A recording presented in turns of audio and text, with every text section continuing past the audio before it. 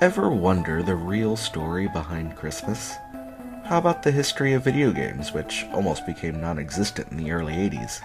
Dr. Seuss, who was a World War II cartoon propagandist. Toilets, for which you can literally think a dude named Crapper. And the US political system, which may or may not be the same thing. Infoblast has you covered with quick looks into interesting histories of, well, anything or anyone. I'm Nick Job. I'm Rob Branch. And you should learn some interesting history along with us. People like to say the book is always better than the movie, and I don't always feel that's true. And I think both the movie and the book are valid. One is not better than the other. I do have one exception, though, where I think the book was better, and that's Needful Things. Stephen King's book is better, but I still enjoyed the movie for what it was. Now, the book did go deeper, whereas the movie skipped over several important things. Now, one example where the movie is better than the book is another Stephen King title, and that is It. Now, if you've read It, then you probably know what I'm talking about. And if you haven't, I'm not going to explain what I'm talking about. You'll have to read It, the novel, to know what I am talking about, or just cautiously Google it. In 1993, a man named Irvine Welsh published a collection of short stories featuring the same characters, setting it in the 1980s, who reside in Edinburgh, and they're all on heroin. The stories are told in the first person, and each chapter focuses on a different character, and because we're in Edinburgh, it's written in Scottish slang and terminology. Quick aside, in 2002, a young Jason Soto, out on a date with his then girlfriend at the time, goes to a border bookstore, finds said book, and picks it up. He gets about half a page read before declaring, "Fuck this," and puts it back on the shelf. Anyway, that book is called Trainspotting. A producer by the name of Andrew McDonald reads this book and declares, "I shall make this into a film," but probably in a Scottish accent. About 98% of the people involved in Trainspotting, both the book and the film, are Scottish, so pretend I'm speaking in a Scottish accent. If I actually try to speak in a Scottish accent, Interpol is going to come raid my house and sentence me to death. You're welcome. Andrew McDonald goes to director Danny Boyle, who just made his first movie, Shallow Grave, which became a giant hit, at least in England. And Danny Boyle turns to John Hodge, who also wrote Shallow Grave, to turn this book of short stories full of Scottish words and terminology, and tasked him into making it into a 90-minute movie that the general movie-going audience could understand. Now, filming took 7 weeks, and the budget was £1.5 million, which I think translates to $200 here in America. I mean, for all I know, Danny Boyle filmed this movie in Gary, Indiana, judging by the set pieces.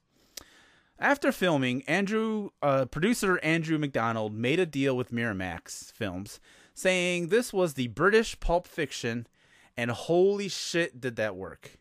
This movie would end up making $72 million. Now, I've only seen this movie twice prior to this recording. Once when it came out on video back in 1996, because of the whole British Pulp Fiction thing, and again with my friend Bill, who was just on the last episode of the show. After rewatching it a few days ago, I have no idea how I stomached watching it twice because, well, here's the truth, folks. I hate needles. I hate seeing needles going into skin. I don't want to have needles going into my skin. I just don't want to see needles, period. There's a scene in Saw 2 where a woman, played by the talented Shawnee Smith, has to fall into a pit of needles, and I just noped the fuck out of that whole scene. Now, after being hospitalized twice some years ago, I can only tolerate needles at best, but the constant use of them in this film made my skin crawl. But I digress. What makes Trainspotting the quintessential 90s movie? Was it because it came out smack dab in the middle of the 90s? Was it because the 90s was about heroin use?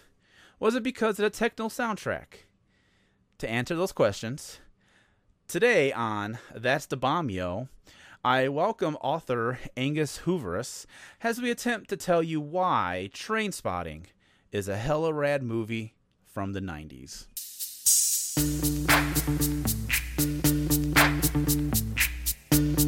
VIP. Let's kick it. Sex you up. Isn't up enough? Eyes for the sign. Open up my eyes, eyes for the sign. Bala tu cuerpo, alegría, Macarena, que tu cuerpo para dar la alegría y cosas buenas. Bala tu cuerpo, alegría, Macarena, Macarena.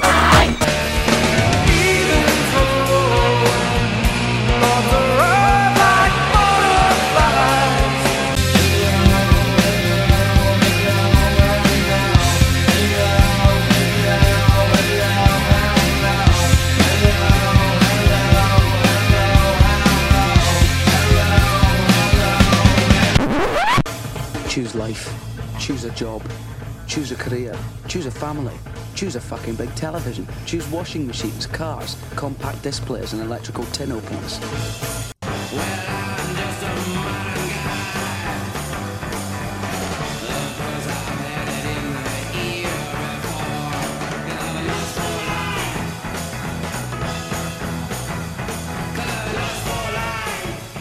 Hello, everybody. Welcome to That's the Bomb, yo. 90 hella rad movies from the 90s.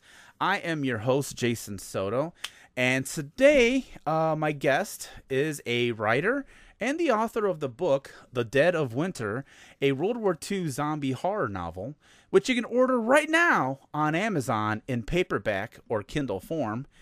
Welcome, Anghus Houvouras. Hello, Anghus. How are you tonight?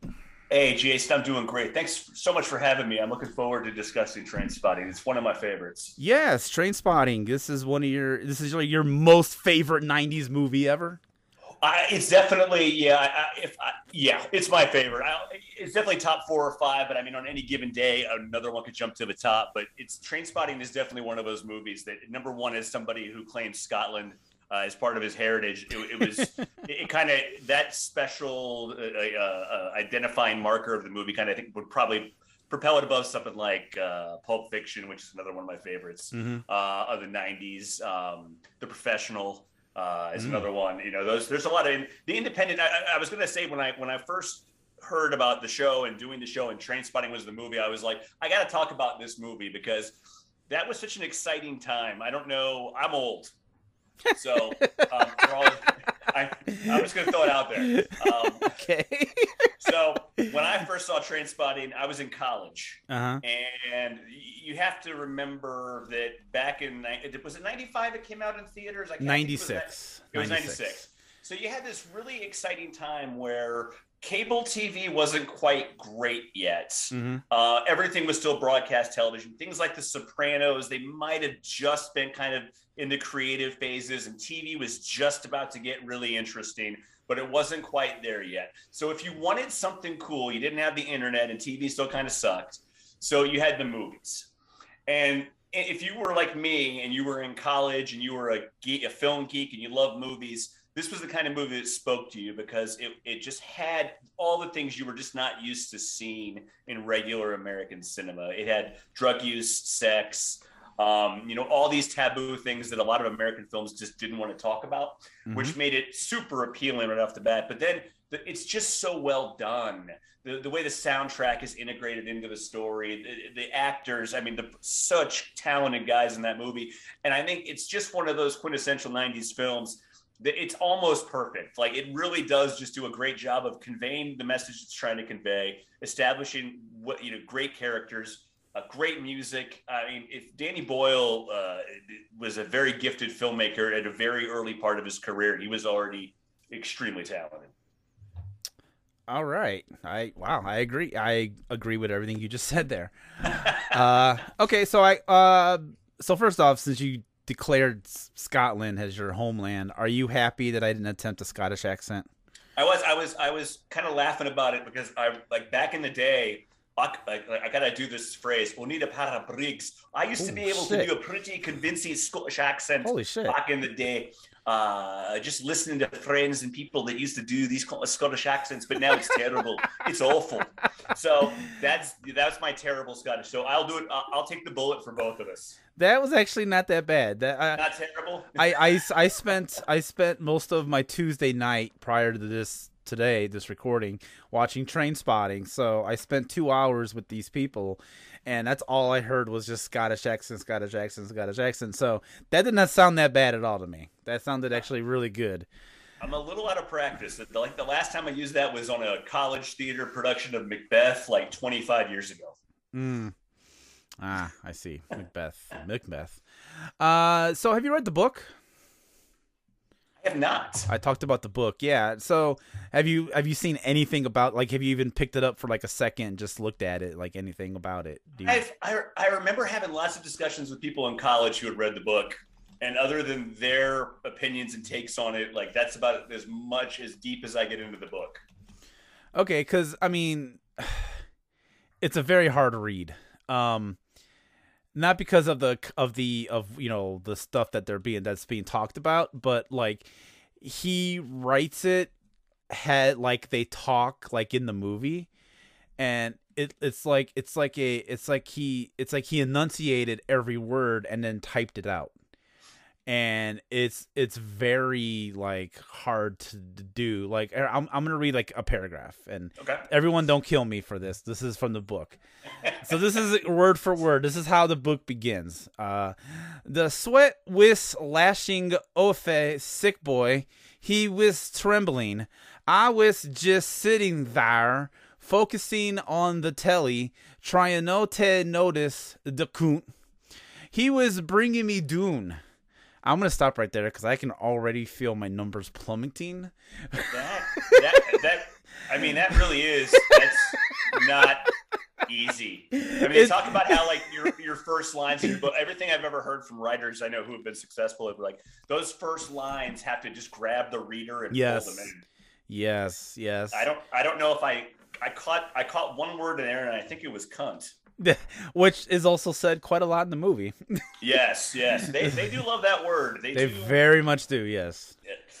Yeah. So that story I told at the beginning was true. I picked up this book, read it for like half a page, and I was like, yeah, no, and I just put it back. You got further into it than I did. I'm one of those people where I don't want to use like other people's catchphrases, but to me the books don't matter. And I know that sounds crazy coming from an author, but like, I love good movies. Mm-hmm. And to me, if the movie is great and I love the movie, it might inspire me to go read the book at some point. But if it's a completely different experience, and it's going to be, reading a book and watching a movie, the goals are different, the intent is different, the way it's written and structured is different. So I know some people who, just think I saw the movie, that's all I need to see. And I think that's okay. I think we kind of get a little bit pretentious sometimes of like beating people to death for not reading books. Right. But if you saw the movie and you liked it, you did your job. The author got paid for it to be made into a movie. You went and saw the movie. You liked the movie. Mission accomplished. So I'm not a firm believer that the book is. You mentioned how the book is better than the movie. It's like I'm sure there's a lot of books that are better than movies, and vice versa. But it doesn't have to be all or nothing. If you go and spend 2 hours watching a movie, it might make you want to spend 10 hours reading a book, the book version of it. But don't feel obligated. If they ever make The Dead of Winter into a movie, you don't need to read the book. You can just go see the movie. I'll be fine with it. Mm. Okay. I also have published some books, and if they ever make it, I actually want my books to become a TV series. So it's a better bet these days. If they ever make it into a TV series, I depending on how they translate it from page to screen, I would probably want people to read the book as well. But if it's a good adaptation, I would be okay with you not reading the book, and then you can just see the show.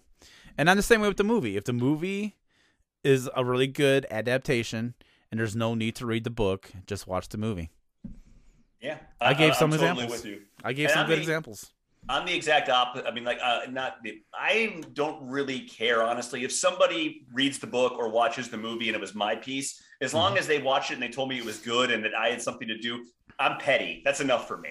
So read the book, watch the movie, do what you do. And if you get something out of it and you enjoyed it, and you tell me, it's a little treat, a little dopamine treat. I'm just going to snarf down and go, thank you. There is something to it when someone contacts you or reaches out to you and says they read your book and they liked it, and you just get this like high. It's like a weird high that you can't. I don't think, ironically, drugs can ever replicate. Well, honestly, I'm trying to see the comparison between those two, but the drugs probably give you a little bit more of an immediate rush, whereas the validation of enjoying an artistic creation probably lasts a little longer, and costs you a lot less. Although, writing as a hobby can be rather expensive. It's funny. I was just telling somebody this story the other day. I wrote for like a regional arts magazine for like 15 years. Mm-hmm. And every week I had a movie review that I did. So every week a movie review is coming out. So I kept every, couple of weeks, someone would be like, "Hey, I read your review of whatever movie and it was great. You're hilarious." And oh, great. And you get that little dopamine treat. And then COVID donkey punched the publication into oblivion. And now that magazine doesn't exist anymore, so I don't write movie reviews anymore. And I never realized how much of my own personal worth was coming from those weekly comments from people reading the reviews in an art magazine and going, "You're a really good writer." And now it's like, oh man, it's so funny how you just important it is to hear that from people, because creative people, if you're anything like me, Jason, I'm a giant well looking for just a few drops of validation here and there. Yes. And when you get it, you're right. It's the greatest feeling in the world when somebody reads something and says, "That was great. That was so worth my time." And that's really all I want to hear. I'll tell you right now, the biggest high I ever got from someone telling me that they enjoyed my book was when my dad read my book, and he said to me that it was a very well written book, and he very much enjoyed it. And I think I lived off that high for like a week. Not to get mushy or anything. I'm just saying, like, just to have my dad just like tell me that my book was good. You know what I mean? Like, I don't know if anyone in your family has ever, praised you. My mom's my biggest fan. But my problem with my mom is that she hates 90% of my output. So like years ago, when I started making movies, they were violent, obscenity-filled movies. They were zombie films, and they were, massacres and violence and nudity and blood. The things that I enjoyed, the things that like I wanted to write about, and even like my books and stuff, like the horror books. My mom has no interest in reading anything about the horror stuff. It's just not her. And I made a movie a couple of years ago, and it just got done. And it's going to be on streaming services later this year. And I showed it to her over the holidays because it was like the first thing that I ever did. It's like a straight up character drama. And I showed it to her and she was like, "That was so good." And it meant everything, because my mom just traditionally does not want to see or read anything that I do, because she just finds it, unsettling. All right, I gotcha. I read about time travel, and it's a sci-fi novel about time travel. And my dad was like, "I know nothing about time travel. I don't, I'm not into it like you are," and I still love the book. So that was very high. That was very high praise. It means everything when somebody that you care about and that's everything too, is do you care about their opinion? Like I mentioned, yes. I'm petty. Yes. I'm petty. So a stranger's validation means a lot to me as well. Yes.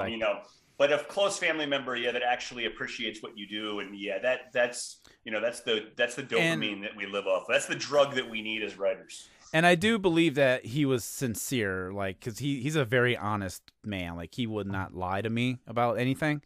And I know that if it sucked, he would have been like, "Man, this sucked. You really need to try again." I'm sure he would have told me that if it was bad. So I believe him. He wasn't just blowing smoke up my ass when he said that. So well, that's good. I'm glad he enjoyed it. Yes.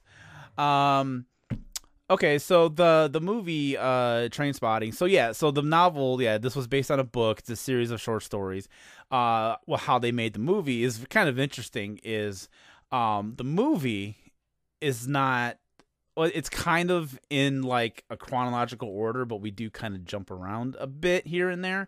Like the start of the movie is technically the middle of the movie, and then we flash back, and then we catch up, and then it continues on. That's kind of an interesting way to kind of do a movie, which I think is where the Pulp Fiction comparison comes from.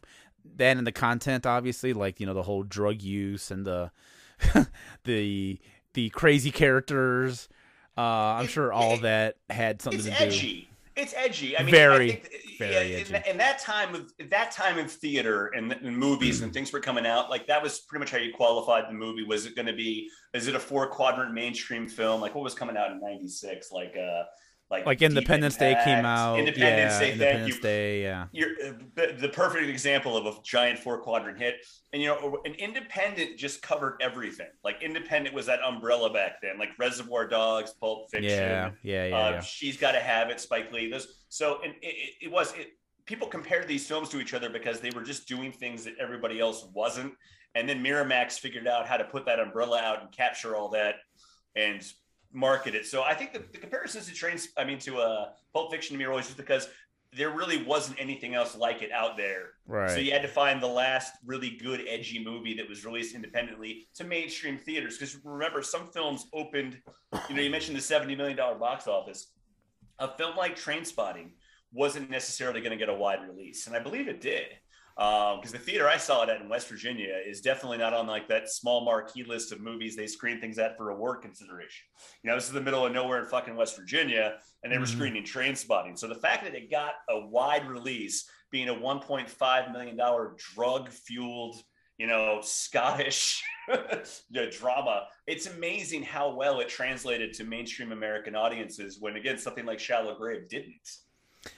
Yeah, exactly. Like this was Danny Boyle's technical successful movie, first technical successful movie. And not that Shallow Grave did poorly or anything. Like I said, it did pretty good in England. It just didn't have the audience in America. But then this is the movie that made him popular in America and, got him, recognition over here. And then he would go on, obviously, to make other movies, and he'd make, 28 Days Later and all that. One of my favorites. 28 Days Later.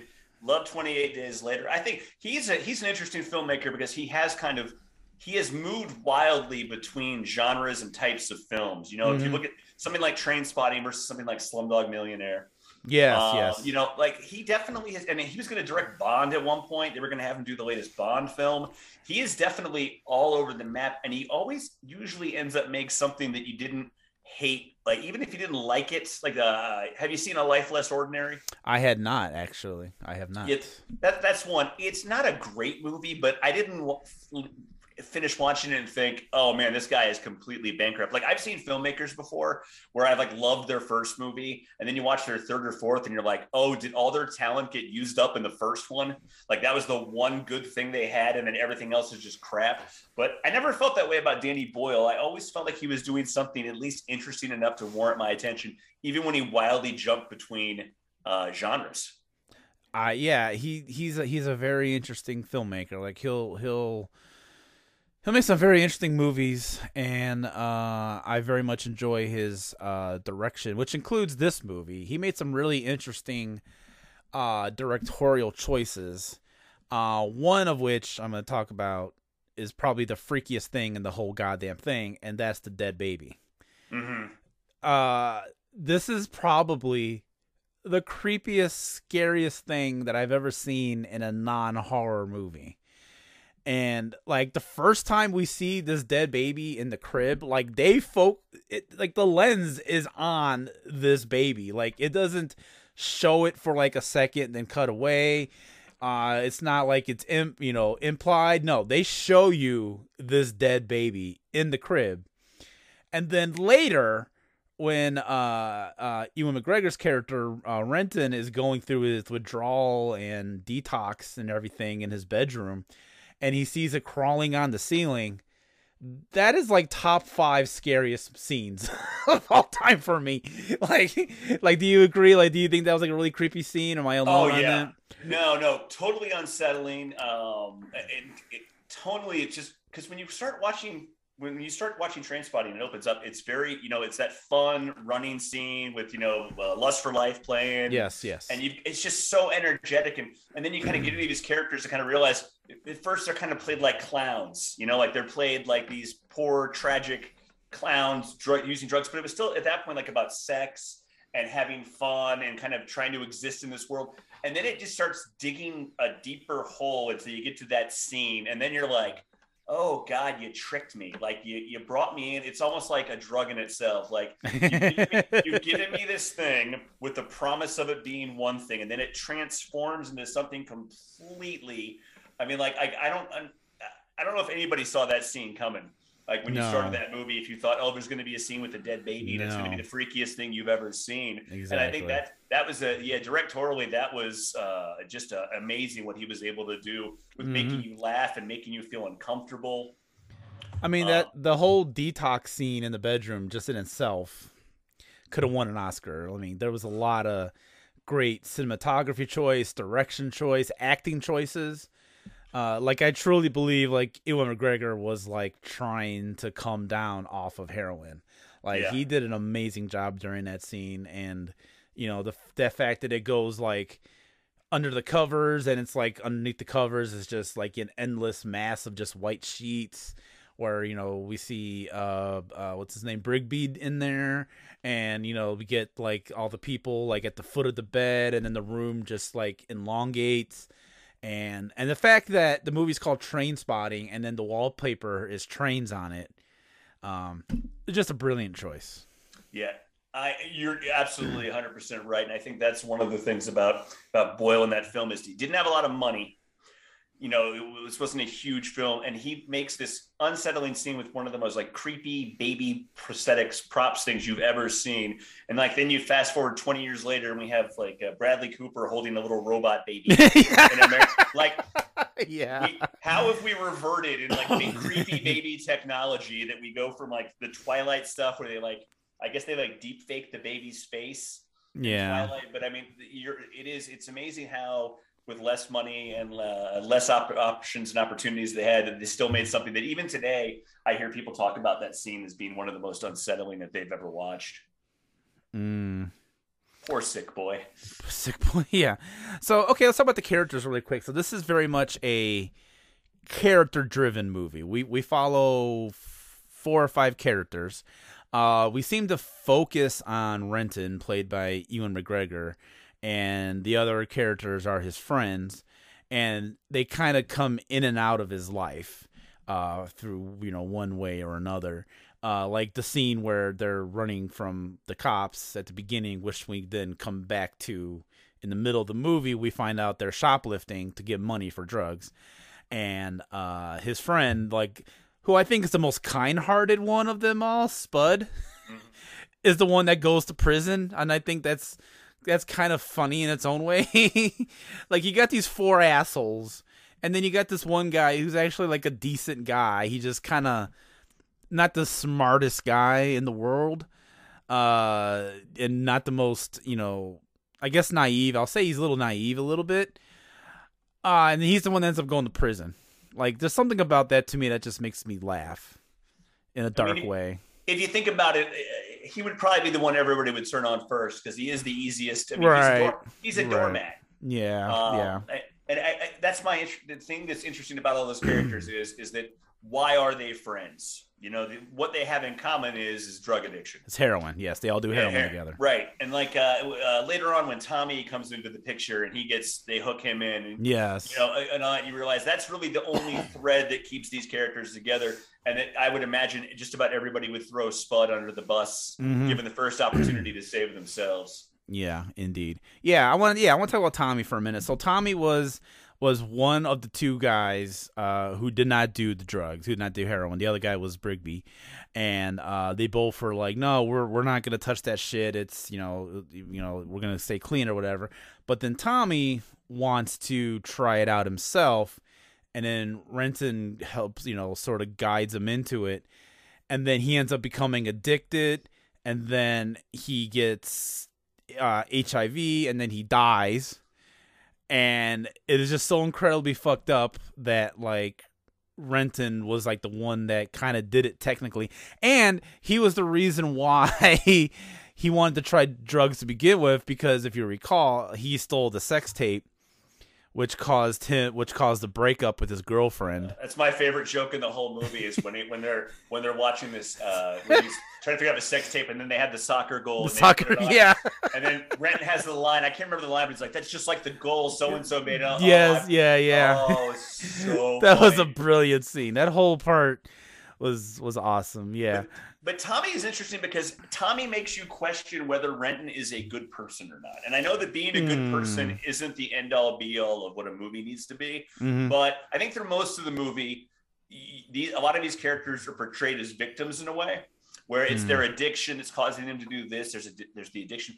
There was no reason for him to bring Tommy into the fold. No. There was no, other than maybe if he ruined somebody like Tommy, it didn't make him look like such a bad person. Like maybe Tommy was like the glowing reflection of bright light of what the world wanted people to like him to be. And then, and if he could be dragged through the gutter as well, then what hope do the rest of us have? And I think maybe that made Renton feel more or less like a piece of shit, but in reality, it made him more of one.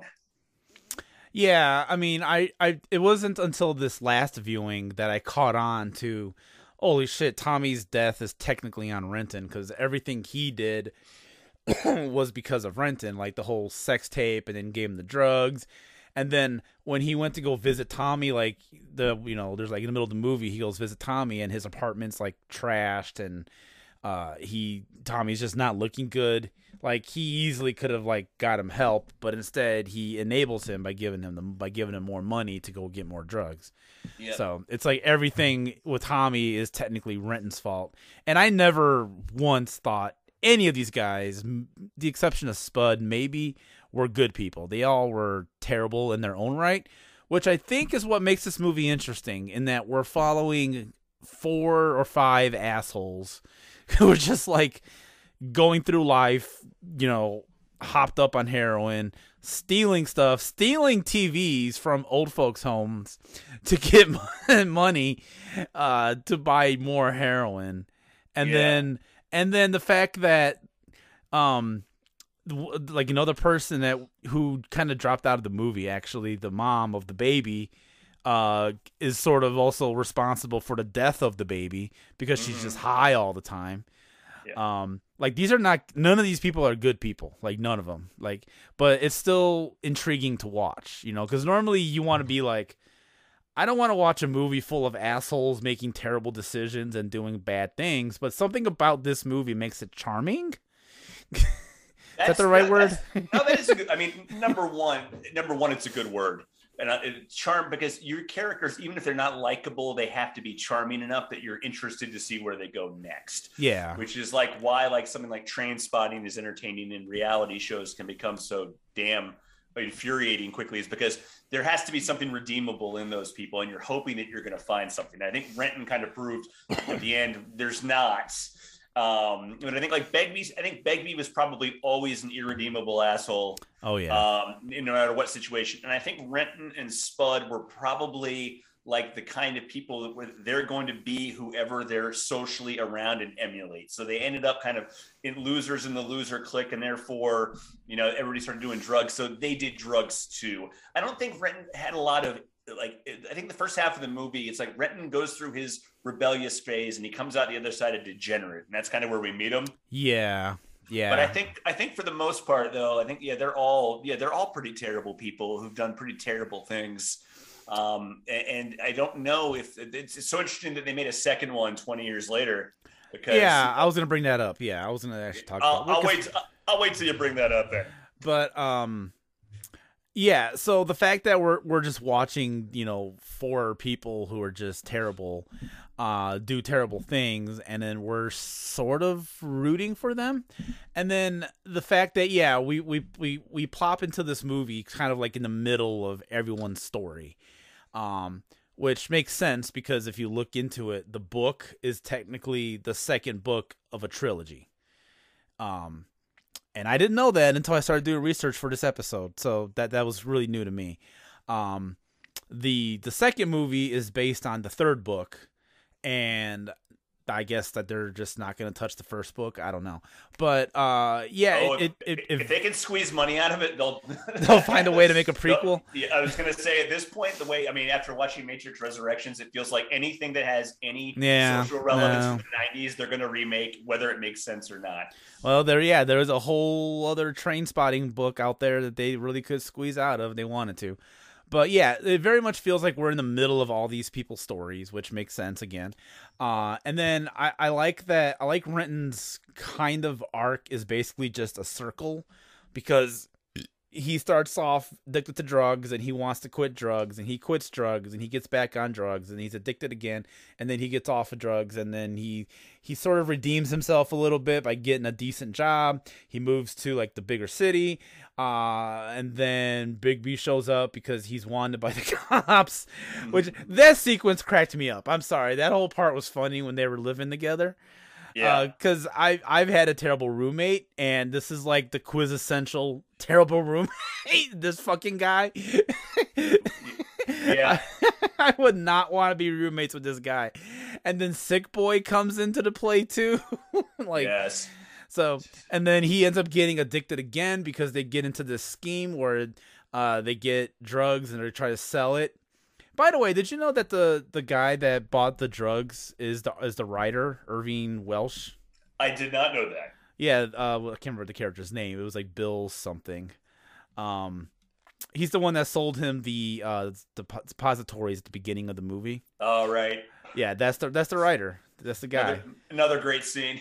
Yeah. Let's do it. The worst toilet in Scotland. That scene, like, gives me also the heebie-jeebies just because of all the filthy, disgusting stuff. And this was also a directing choice on this part when he goes into the toilet. Something about that part is kind of oddly beautiful. It is. It's kind of amazing how they did that scene and how well it turned out. And again, just the kind of the balance of the really terrible visuals of the toilet, and then you have sort of this pristine water with the light shining through when he dives in for the suppository. Yeah. But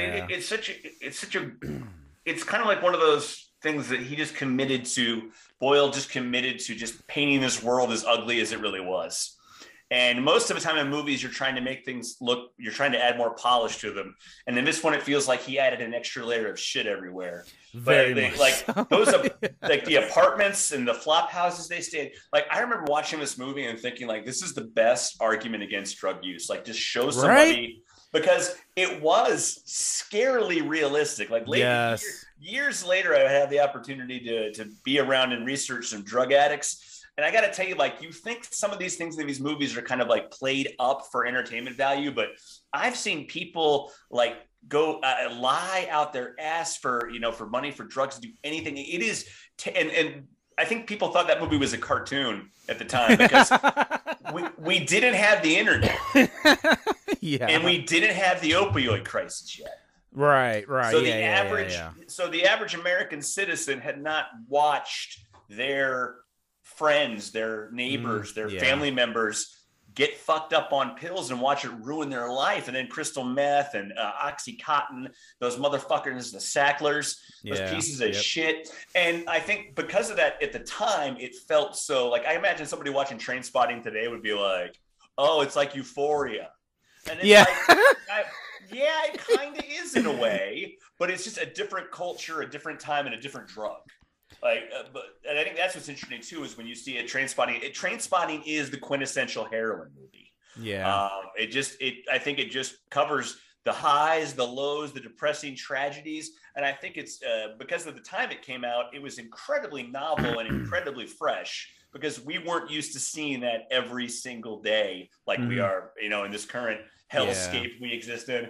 Yeah, actually, the day that I watched Trainspotting, I also coincidentally watched the season premiere of Euphoria, so I had a very interesting night. It's a hell of a double feature. That was a hell of a I do not recommend doing that. Anyone out there, do not watch Trainspotting and then immediately go to episode 1 of season 2 of Euphoria, because your brain's going to get fucked up. Euphoria is like, you like Trainspotting? All right, let's add sexual identity things into this as well. Yep. And then turn the volume up to about 8.5 or 9. Yeah, Euphoria. I feel Euphoria to me doesn't feel like it could use a little bit of Trainspotting's levity. Like, it does. It could. Yes. Yeah, because it's a gauntlet, man. Like, especially when you do a TV show. Like when you were talking about the first book in this series, I was like, I'll bet you someone will make a TV series out of it. Like a multi-part series. That might not be bad. No, I'd watch it. But I think you have to have a little bit, like just even just something in there where, because again, I think Trainspotting, the brilliance of it was it made you feel light and airy before it pulled the carpet out from beneath you, and suddenly you realize, oh fuck, this is all going to turn out terribly for everybody, isn't it? And, I think it's so important to have your characters be at least charming enough that you care about what happens to them, even if they don't make the right choices. And, a little bit of levity so you can at least be like, oh, this guy's not a bad guy. Go, oh, no, wait, he's fucking awful. Which I think Trainspotting does so well. Indeed. Okay, so this soundtrack, let's go to the soundtrack just for a minute. It's mostly techno music, except for the Iggy Pop song. But it's mainly techno music, which I think is an interesting choice, just because of the time period that the movie takes place in. But the novel takes place in the 80s, and as far as I know, they don't mention the music in the 80s. Do you think having a techno soundtrack kind of helps it a little bit, or should have had like a 80s soundtrack? No, I actually love the soundtrack. I owned the soundtrack. I was actually working in college radio when the movie came out, and the soundtrack, we were spinning stuff from that all the time back when you actually used to have to spin vinyl. Yes. Because remember, I'm old as we started this conversation. But I actually think it helped kind of introduce because EDM and techno stuff like that it was already huge in Europe. Like in the 90s, people were listening to it over there, and I think it kind of helped open the door for stuff like Prodigy over here in the later part of the 90s, because the soundtrack was huge, and I think it worked really, really well for kind of that trippy back and forth between that EDM music, that techno stuff. It's also upbeat and kind of dreamy and drifty, like you listen to if you pop ecstasy and dance to the club. This is the kind of stuff you're going to hear, and then it gets into Lou Reed's "Perfect Day." And that song, Yes. when he's overdosing in the carpet, and it, yeah. such a good song. And I think that's it. There are some really good techno tracks buoyed by some really dark. There's some. If I remember correctly, there's some Blur on there. There's some Blur. There's some Blur. There's Pulp. I think there's a Pulp song on there. There's Elastica. It's basically a who's who of British artists in the middle 90s. Right. But I think the soundtrack was awesome. It's and honestly, it's hard to have an objective opinion on it at this point in my life, because it was such a huge part of my college experience. Movies like Trainspotting and soundtracks back then were like, it was like Pulp Fiction made the soundtrack so vital to a film. Like it almost became like a make or break thing. Mm-hmm. And I think Trainspotting, I think Danny Boyle was smart and just said, I don't want to emulate a style. I want to kind of pull these pieces, these club scenes, tracks, and I think it's probably one of my favorite soundtracks. I agree. And so the song that ends the movie, Born Slippy by Underworld, to anyone who was not around in 1996, 1997, at least in my area, I'm from Chicago, that song was everywhere. Our alternative rock station played that song like every hour on the hour for like a year and a half. And I hadn't heard it in a while, so when it came up on the movie, I was like, oh wow, I completely forgot about this fucking song. And I forgot it was because of this movie. It was a B-side when the band, released their album like a year prior. And then it got used in the movie, and then the movie became such a hit that the song then started rising up through the charts. And I kind of like when it does that, honestly, because the only other example I could think of where something like that happened is Wayne's World with Bohemian Rhapsody, where, because Bohemian Rhapsody was in Wayne's World and Wayne's World became this huge hit, that Bohemian Rhapsody came back onto the charts and became like the number one song of like 92 or 93, whenever that movie came out. Yeah, I think I agree with you on that. I do love when that happens, because it's always nice when a piece of media or a movie, anything, a TV show can make something. Like I remember at the end of one episode of Mad Men, there was a Beatles song that I used to love on the White Album, and they played it, and then everyone on Earth was like, "Have you ever heard this song by the Beatles before?" I'm like, "Yeah, I have." But like when Trainspotting came out, like there were so many people. Now I worked in college radio, so I was pretentious as hell. Oh, geez. So I'm like, I spin all the cool records, man. You don't even know with your CD players. But people after Trainspotting came out, people didn't know who Iggy Pop was. So yeah, that's just true. That is true. That was yes. their first exposure. So I think Trainspotting did a lot for Iggy Pop. It did. It made him relevant again. I'm gonna say I've not heard of Iggy Pop until '96, and then looking into it, he was around for like ever. Yeah, I mean, but it's great when a good movie, a good filmmaker, a good musica, whatever the name of the person on the film who picks out soundtrack songs, who isn't the director. Those guys, that job is so important. It's because I mean, you mentioned the end of Trainspotting. I'm the same way. I can watch that movie, the song comes on or the ending comes up, and I'm right back to that time and place when I saw that movie and how much. Like, there's very few movies that still do that to me because remember, I'm old. So Trainspotting is one of those movies where it literally takes me back to that time and place. I know where you were in college, your whole life was ahead of you. You're seeing this whole crazy world of Edinburgh drug addicts in you've never been able to see something like that at the movie theater before, because you'd see Independence Day or you'd see Jurassic Park, but this wasn't a place where you went to see, low rent drug addicts in Scotland. Yeah. And I think that's what's so great about Trainspotting, even all these years later, is I think it really does capture that world and that skewed point of view from those characters. And I think that's why it's endured. Yeah, absolutely. Now, okay, let's go ahead and talk about the sequel, which I'm going to say I've not seen. I'm going to be completely honest here. Have you seen the sequel? I have. Okay. Now, I didn't have time to. I was trying to watch it for the show, and I didn't get a chance to watch it, but I feel it's okay. Because it's not gonna make or break this show. I did read the plot synopsis on Wikipedia to see kind of what did happen. Like I was like, what could it possibly be about? Like what you're gonna make a Trainspotting sequel in 2017. What is that possibly going to be about? So I had to know like what happened. I'm just laughing because I like the idea of the expression of, look, I haven't seen the movie, but I've read the Wikipedia. Yeah. Well, I mean, just to get an idea. No.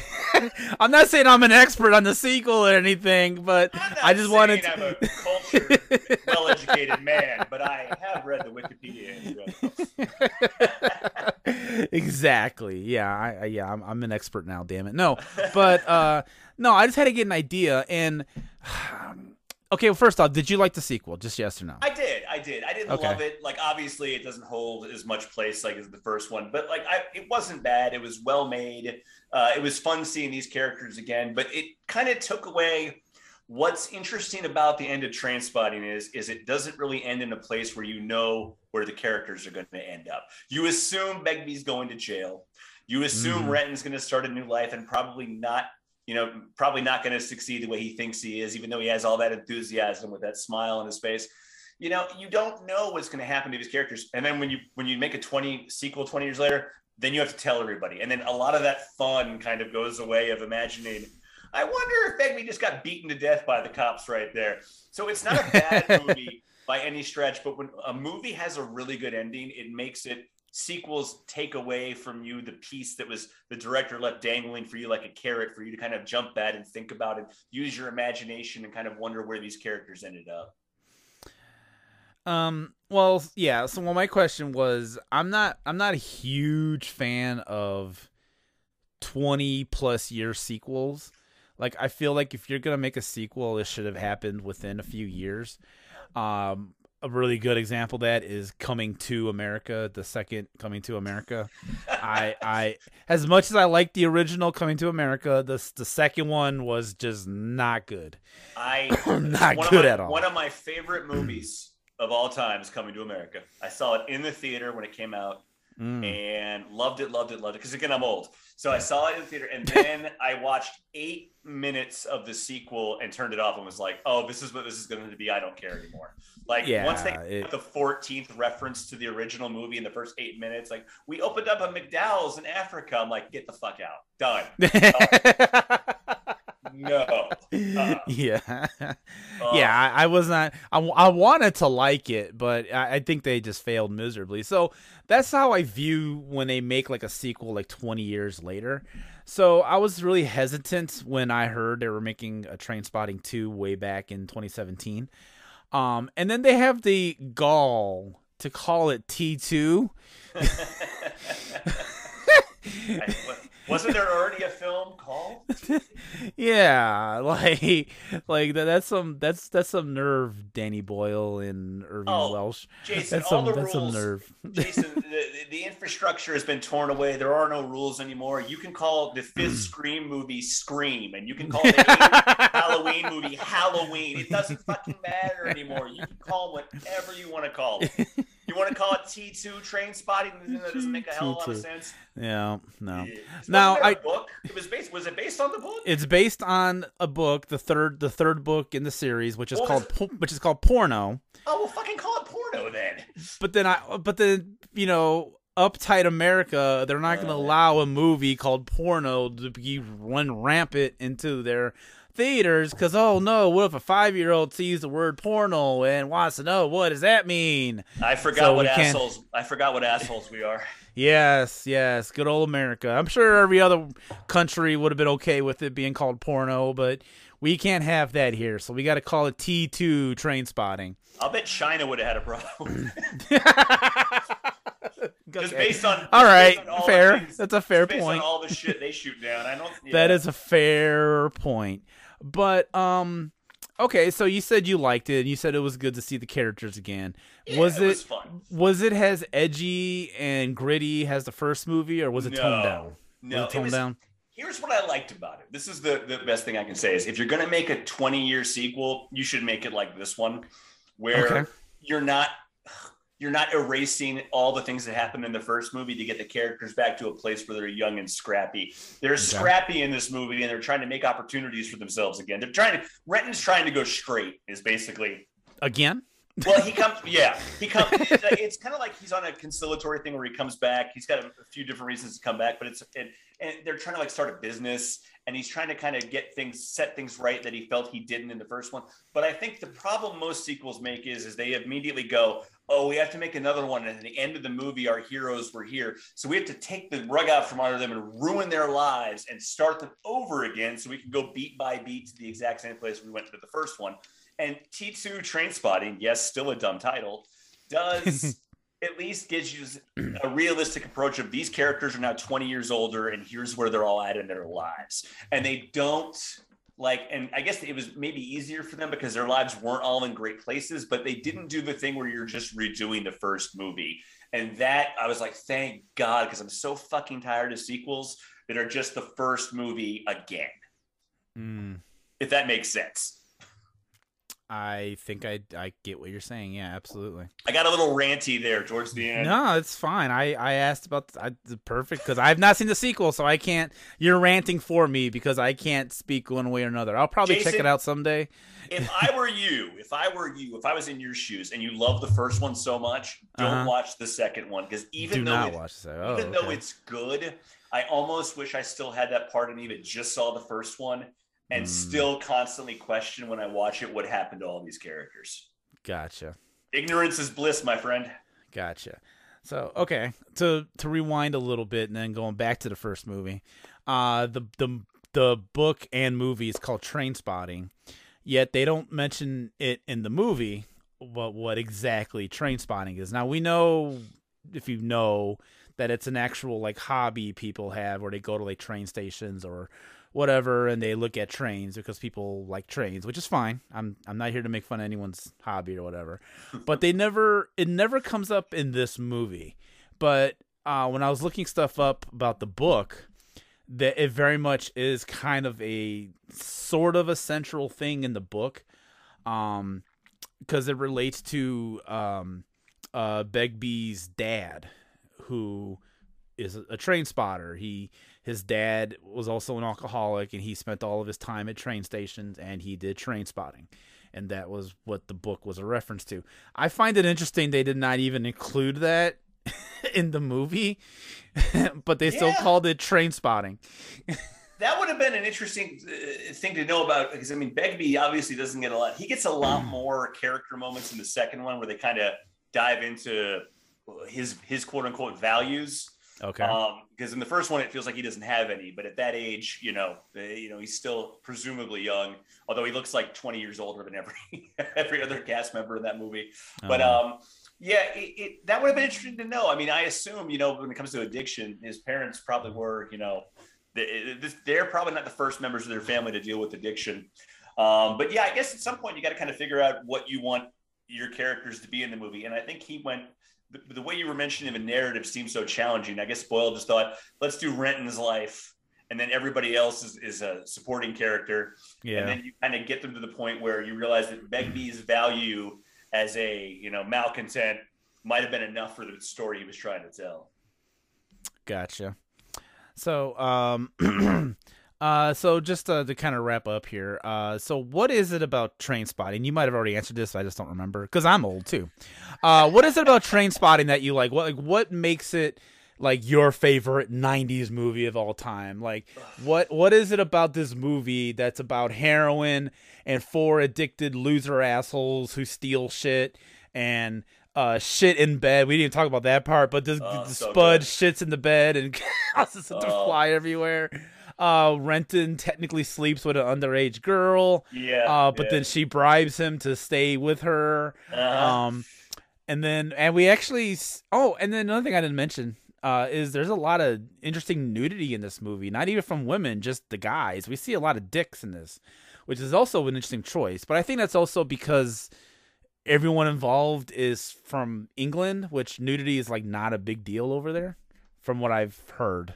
It does. It does feel, especially when it came out at a time, that all the drug use, the full frontal nudity, the sexuality of it all. And again, there's things in there that they could not make today just because of times have changed. There's things you couldn't do that anymore. But nope. I do think that that was one of the things too, that it was so like maybe they're more comfortable with that. The fact that the British being comfortable with anything sexually or with clothes, that seems a little shocking to me. That can't possibly be right. Every thing I've ever read about conservative British culture is they're kind of prudes. Well, go ahead. No, I was just gonna say. So I have a friend who lives in England, and I had her on one of my other shows, and we did a really interesting deep dive of comparing our countries, and she told me that at certain times of the day, which I want to say it's 9:00 at night, you can show whatever you want on TV. And that includes drug use, nudity, sex stuff. Just not hardcore sex, but you can show sex. And the reason I brought this up was because I did, like a bunch of years ago, I watched the original version of The Office.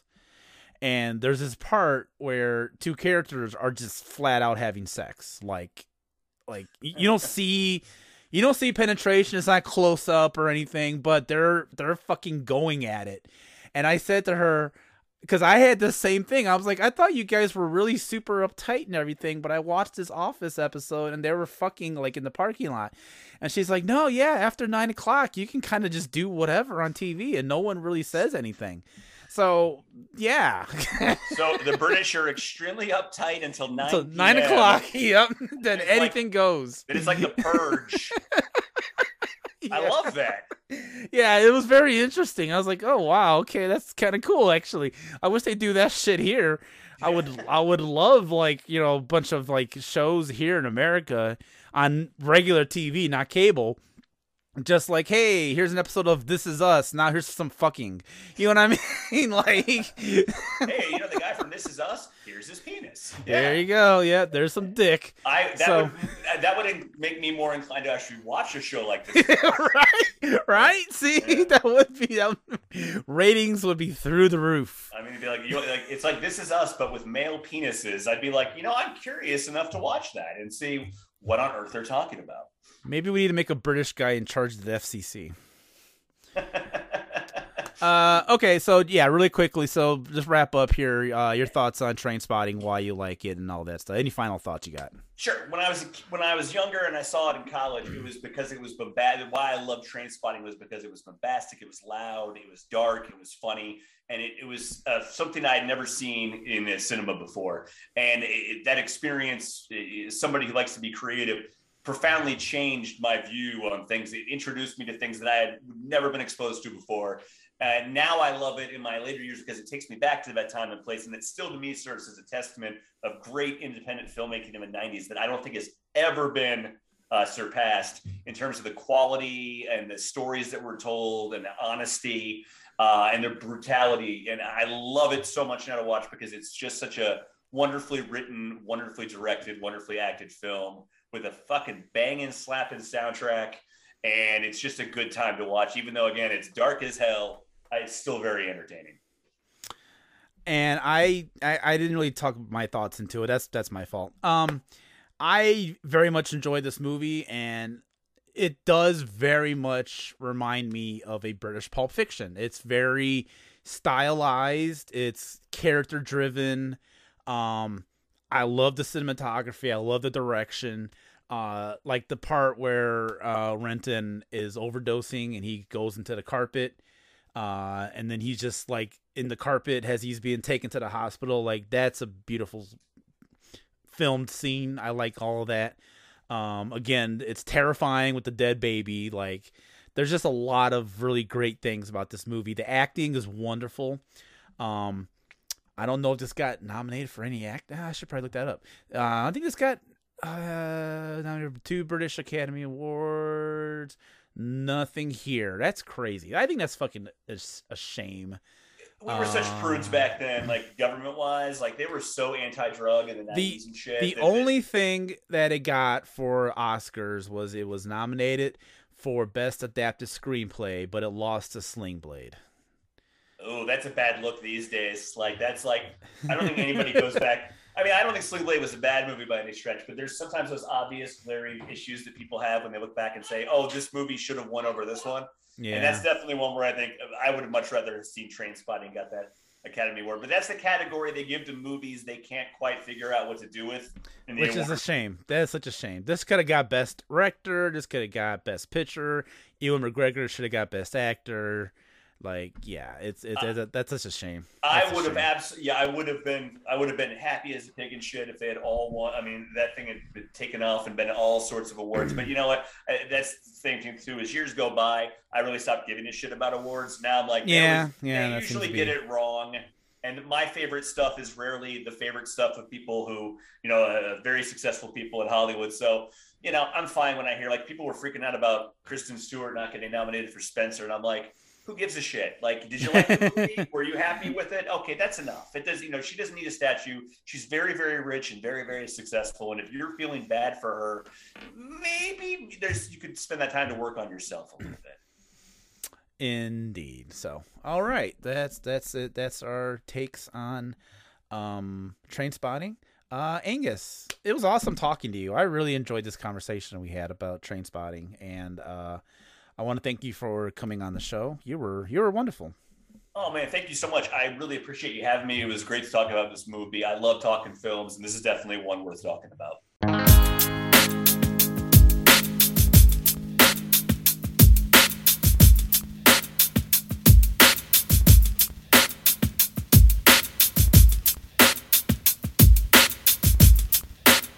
That's the bomb, yo. 90 hella rad movies from the 90s is hosted, written, and edited by me, Jason Soto.